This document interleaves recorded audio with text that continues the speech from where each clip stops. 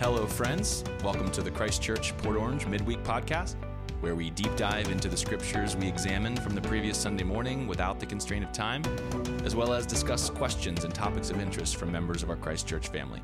I'm Pastor Jesse Jarvis, your host. Let's dive in. Welcome to the Midweek Podcast. Thanks for joining us for this entry as we continue our conversation about women in the design of creation. At the end of our last podcast in this series, I mentioned that we were going to schedule an open forum Q&R time to discuss this topic, and I'm excited to do that, but there's been a lot going on in the life of our church, and we've yet been able to put that together.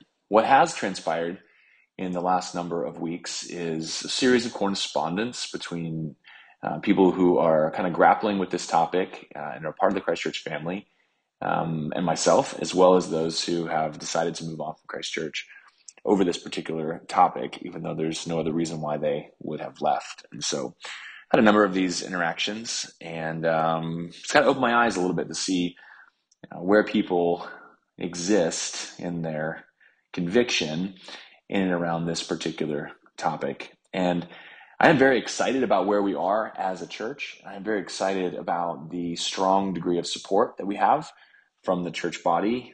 But it does bring me sadness that there are those who are part of the Christ Church family, dear friends, not that our friendship is over, but it just changes things when someone leaves your community over issues like this. And so it has been a little sad for me having some of these conversations and email correspondence and phone calls and text messages. So I just wanted to mention that kind of right out the top. The last podcast, which hopefully you've listened to it if you're listening to this edition, I had my 13-year-old, almost 14-year-old daughter, Genevieve, on the podcast, and we talked through the sermon content from July the 16th on women and the design of creation. And at this point, we could continue to go through the relevant passages and we could parse them out, and that could be profitable. And I assume that that'll be a part of our Q&R time once we're able to put that on the calendar. And of course, we'll have the audio from that recorded and posted to the podcast, as well as a part 3. But I did want to just take a moment and cover a few of the objections that I walked through leading up to my decision that complementarianism was not the most satisfying biblical position on gender and gender roles. And so I mentioned in the previous podcast and in the sermon from the middle of July that it was really a multi-year process for me to reevaluate the passages and the hermeneutical, that is interpretive construct, that leads to the conclusion of complementarianism. And I put forward a position that I actually haven't heard anyone else take, that I call interdependent co-regency. And I would really love to have some kind of scholastic debate and rigorous engagement from other thinkers on the topic from both sides of the issue, from the complementarian side and from the egalitarian side, to talk about this. But I did also want to kind of mention that while complementarianism tends to coincide with conservatism and traditionalism and the kind of political right, and egalitarianism tends to align itself with feminism and progressivism and the political left, this is not a clear spectrum, a monolithic argument for one side or the other. It's a very diverse set of beliefs, and there's many different versions of this. And this does not flow out of a disposition towards traditionalism or conservatism or a disposition towards feminism or progressivism on my part. It really is a deep, abiding desire to understand God's word and to apply it accurately. And I did not and do not feel that complementarianism does that. I know that there are many long answers to all of the text, the relevant texts, and the many objections. But I did want to kind of enter into my process of changing my mind from complementarianism to this new position of interdependent co-regency, which I explained in detail in the previous podcast, so I won't spend any time on that here. And I wanted to kind of talk about the 4 major obstacles that I experienced as I got to this point that I thought of interdependent co-regency. And I saw that in the Genesis 1 and 2 scriptures, and then began to try to read the rest of the Old and New Testament with that kind of interpretive model in play. And so the objections were, number one, the patriarchs. Okay, well, God chose Abraham, Isaac, and Jacob, and Jacob's 12 sons became the 12 tribes of Israel. And so patriarchy is kind of like on display in the Old Testament. And so what do you do with that? And so people would ask, okay, well, why wasn't there a matriarchy here? Or why wasn't it another way that more closely fits this interdependent co-regency? So that's a question that I had and that I worked through. Of course, that leads directly into the choosing of the 12 all-male disciples. Why not a mix of men and women if that was in fact the move of Jesus? And even if patriarchy was kind of like a amoral possibility of the way things were built, and it's descriptive of what was and not prescriptive about the way it should have been. Why did Jesus choose 12 disciples? That kind of gives way to the New Testament teaching on leadership in the church, which is a big part of this conversation, and the qualification of overseers in 1 Timothy 3 and Titus 1. And then lastly, why is it that we have males only in the pinnacle of the leadership of the Old Testament in the classes of prophet, priest, and king?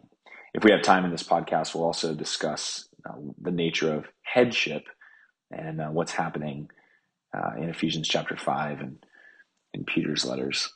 So I would just take a few minutes and walk through those.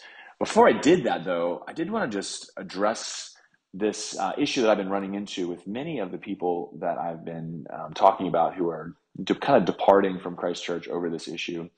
And there's an alarmism that's attached to this issue that really caught me off guard. I do remember it from my complementarian days. There was this slippery slope argument that basically said, once you start to give on this particular issue, it reveals a hermeneutic that's dangerous, and it's only a matter of time before you just slide away from a faithful reading of the scriptures and a commitment to the priorities of God. And so there was a lot of warning, big red flags anytime there was the empowering of women in complementarian circles. And I remember hearing that. It didn't really affect me personally at the time, I don't think, as much. But as I've interacted with people who have rejected this idea of interdependent co-regency in favor of a traditionalist complementarianism, I'm really kind of caught off guard by the level of kind of alarmism and the slippery slope argument and how much it's intact. I really sought to oppose that alarmism in the original sermon from July the 16th by making this issue about hermeneutics and not about women. It didn't start about women. It didn't start about pragmatism. It didn't start about culture. It really came down to, how do you read the scriptures? And the part of what makes me sad is that some of the people who have communicated that they're leaving Christ Church over this issue have communicated that they just feel the way they feel. And there really isn't a rigorous study of the scriptures or a robust engagement on the topic. It really is, it just doesn't feel right. And while I actually can affirm that there are people who haven't studied the scriptures as deeply as others, and who have an innate desire or sense on the inside to honor God and to follow him, and that sometimes that subconscious kind of gut level response to something can be spot on, it's just not always spot on. And so that's part of what makes me sad. So anyway, I don't think there's anything to be scared of. And even if you're part of the Christ Church family or you're listening over the podcast and you disagree with my arguments about interdependent co-regency and you're leaning towards complementarianism or even soft complementarianism, which would see a very robust role of women in the church and very active engagement in decision-making in the home, and yet would have just, a few offices or roles off limits for women, like being the lead preaching pastor or serving as an elder. This is kind of the debate that's happening in the Southern Baptist Convention. You really have complementarians and soft complementarians who can't get along based on, can you give a woman the title of pastor even though she's still restricted from serving as an elder or a preaching pastor, lead pastor. So kind of no matter where you are in that, I just don't think there's anything to be afraid of. There's not an alarmist response. If in fact our hermeneutical interpretive method is on the table and we can actually talk about that, and we're not responding culturally or ignoring the scriptures, instead dealing with those. And so that's my appeal. If you're still listening at this point, which you probably aren't, I hope you're not afraid to continue to have this conversation. I just want to remind everyone, this has been a phrase that has made its way through church history, but in essentials, unity; in non-essentials, liberty; in all things, charity. We want to be a people who are unified around the essentials and who allow for liberty around non-essentials. And unfortunately, this issue, while it is a non-essential, is more often treated as an essential because of this alarmism. And so even where charity exists, and I'm grateful that it does, I haven't had anybody be unkind or accusatory or attacking. So there has been charity in the conversation, but certainly not the liberty that I would have hoped to have seen, and instead a lack of unity, kind of seeing this as an essential, despite the hermeneutical and interpretive method conversation that we started with. So I just wanted to put that out there. So let's talk about these objections. Number one, the patriarchs. So as I mentioned in the sermon, patriarchy is in fact described for us in the Old Testament, and it is the method by which God built his family, the promise to Abraham. But I will argue that if you read it was a promise to Abraham, but it was a promise to Abraham who was married to Sarah, or at the time Sarai, and Abram and Sarai were the ones to receive this promise from God. And there was no other means by which God fulfilled this promise, and that is the story of Hagar and Ishmael, was to try to bypass this promise made to Abraham around Sarah and her barrenness. And so, again, it comes down to how you choose to read the scriptures. With an interdependent co-regency interpretive model intact, you would see that Sarah or Sarai is like integral to the center of this promise, and this promise would, in fact, not be fulfilled without her. You also notice in Genesis, as the story unfolds, great care is given to the selection of a wife for Isaac. And while that happens in the structure of patriarchy and in the promises made and the sending of the servant to find a wife for Isaac and the bringing of Rebekah and the giving of Rebekah by her father, like patriarchy is obviously what's dominating the world. The scriptures are going to great length to talk about the importance of who this wife ends up being and how this family ends up being built. And then similar to that, in the Jacob story, with Jacob's love for Rachel and the trick that he gets has played on him in the marriage of her sister Leah, and the ensuing stories about the faithfulness of God to bring about this tribe of 12, again echoing the mistakes of his grandfather through his wives, plural, which was not a good thing, and their maidservants, which was not a good thing. But this is the source of the 12 tribes of Israel. And in fact, one of the features of this story is the importance of God's faithfulness to Leah, and the fact that it's Leah's firstborn son, Judah, who becomes the head of the Messianic tribe. And so these things begin to pop when you begin to read them with a different filter. And so while you may see the description of patriarchy throughout the Old Testament, and in that kind of Bronze Age period of the world, the father rule made a lot more sense, but the scripture does not describe even this father rule as being this hard and fast reality. In fact, the women involved in their role in the redemptive story and the centrality of their role and the importance of their role is really clear. And that's echoed in the genealogy of Jesus in Matthew chapter 1. I don't know if you've read this or not, but there's 3 sets of 14 men by which the genealogy of Jesus, the Messiah, comes from Abraham and down all the way to Joseph, Mary's husband. But even in the telling of that genealogy, Matthew includes for us, verse 5, Salmon by the father of Boaz by Rahab. And so a woman is named. And Boaz, the father of Obed, by Ruth. So these stories with an integral female counterpart are mentioned, and the woman is named. David was the father of Solomon by the wife of Uriah. And so you're getting a reminder, not the name Bathsheba, but the wife of Uriah. And you're getting a picture of David's need for a savior, but also the importance of the woman by which the Messiah came and her inclusion in the genealogy. And of course, this ends with a focus on Mary, because this genealogy ends in Joseph, who was the husband of Mary, verse 16 tells us. And so the scripture writers are very purposeful in including the role of women. And so it's not as though the Old Testament was all patriarchal and then Jesus changed things, but the New Testament writers existed in this patriarchy, and, Paul's a chauvinist and so on and so forth. No, if you're looking for it, what you'll see is that women play a prominent role, and there's features in there with their inclusion that bring you to a different perception, a different perspective. And so that kind of loosened up the patriarchs for me, not as a model or a prescriptive way in which the world ought to be ordered, but instead a descriptive way of the way that it was. Just like polygamy is the way that it was, but it's not to say that it's the way that it should be. And so that objection began to kind of crumble, and it turned me to the 12. Okay, well, why did Jesus then choose 12 all-male disciples if leadership isn't inherently male?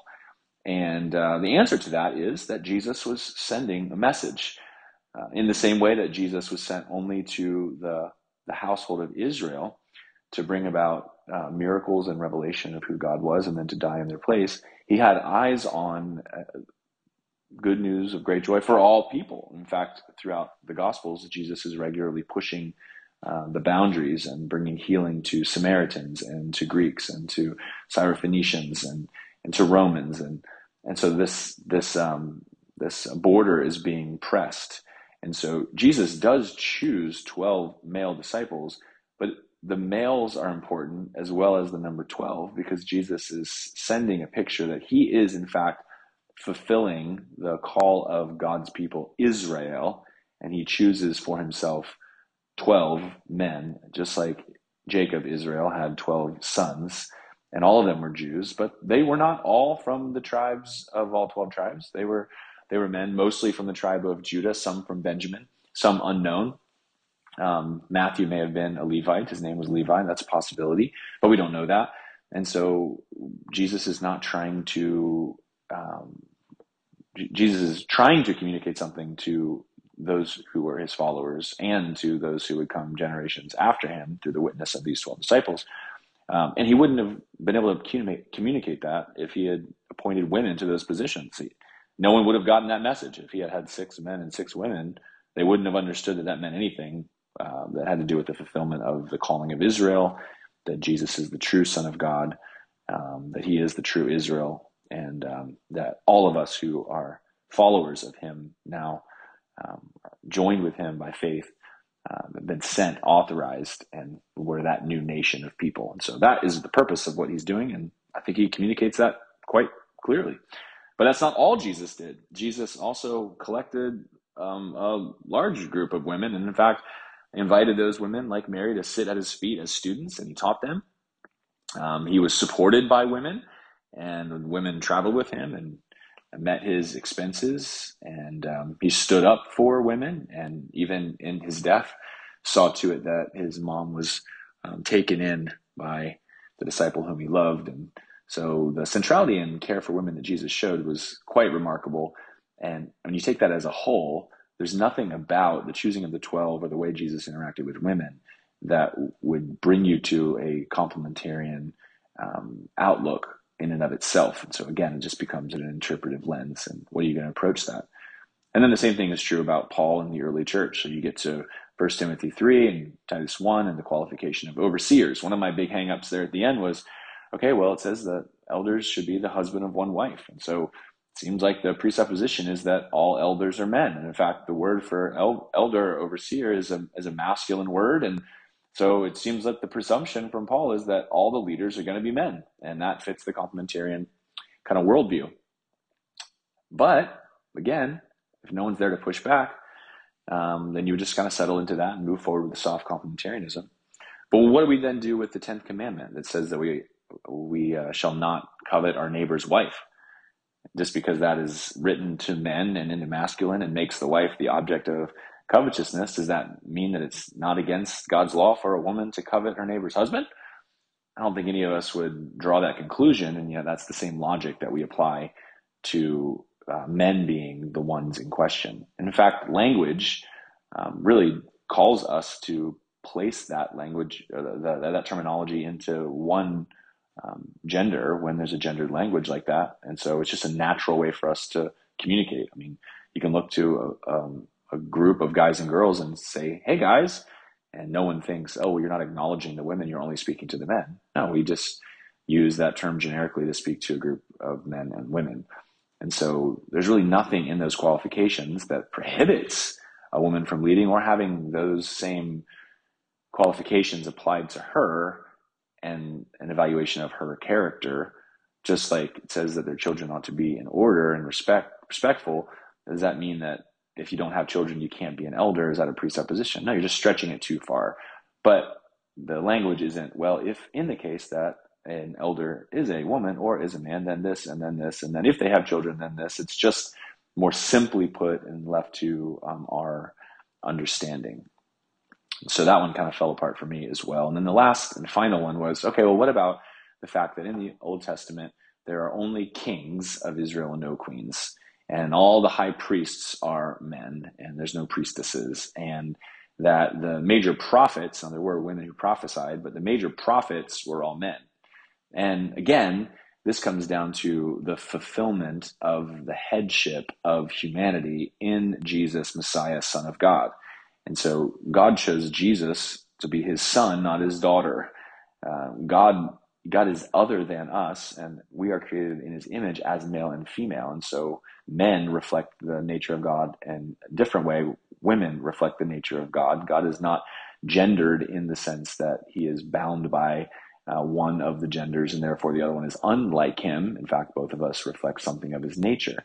And when in union with him in the end of the redemptive story in the New Age, there is no more sexuality and there is no more marriage, because the gift of those things has been utterly fulfilled in our union with Christ as humans. So we retain our maleness and humanness, but we're out of the range, out of the sphere, out of the need for gender expressed in sexuality. So these things matter, but in the Old Testament, Jesus is going to come on the scene as the Son of God, as the new Israel, as our prophet, priest, and king. And so it is entirely expected that those roles would then be fulfilled by men leading up to the Christ. And the prophetic utterance is that in the new age, when Christ comes and his spirit is poured out, that his spirit be poured out on all flesh. And so your sons and your daughters would prophesy. And so young and old, male and female, rich and poor, all the categories of humanity are broken as the Holy Spirit falls indiscriminately into all people. And so again, this comes down to how you choose to read this. Which kind of brings us to the topic of headship, which I did talk about in the podcast before, but and I've had this conversation in other sermons, but we tend to get this argument over headship by defining the word head, kephale. For complementarians, head means authority or rule, and for egalitarians, it means source, which doesn't have an authoritarianism in it. I don't agree with egalitarians. I don't think it means source. It doesn't make any sense. It would be like the head of a river. But I also don't agree with the complementarians that headship means specifically authority. Really, it comes down to the issue of a representative, someone who stands in the place of the whole, someone who is in and of himself or herself the top and representative of the body, for instance. And so if you have, a figurehead of a corporation, then that person is representing the entire corporation. It doesn't matter if that person is a male or a female. And so headship was a category that was functioning in an Aristotelian sense or Platonic sense in the household codes for the Greek-speaking world in the first century. And so they were very familiar with household codes and man as the head of the household. And what the Apostle Paul does in Ephesians chapter 5 and what Peter echoes in his epistles is he takes the form of those household codes and then he turns it on its head, no pun intended. Where in the household codes, the Aristotelian household codes, women are not spoken to or even acknowledged. They're talked about as possessions. And as the man is the head of his household, he is seen as primary and has all of the authority. And his wife is possession. And in fact, if there's any close second, it would be his oldest son would be kind of seen in that patriarchal sense as kind of the next highest power person in the household. And what the Apostle Paul and what Peter do is they take that formulation of household codes and they turn it upside down. They say, okay, here's how men are the head of the house. They're the head of the house the way Christ is the head of the church. He's the representative head. He is connected inextricably and caring for his own body. And what they do, which you've probably noticed, is the Apostle Paul starts with a call in verse 21 of mutual submission. Submit yourselves, therefore, one to another.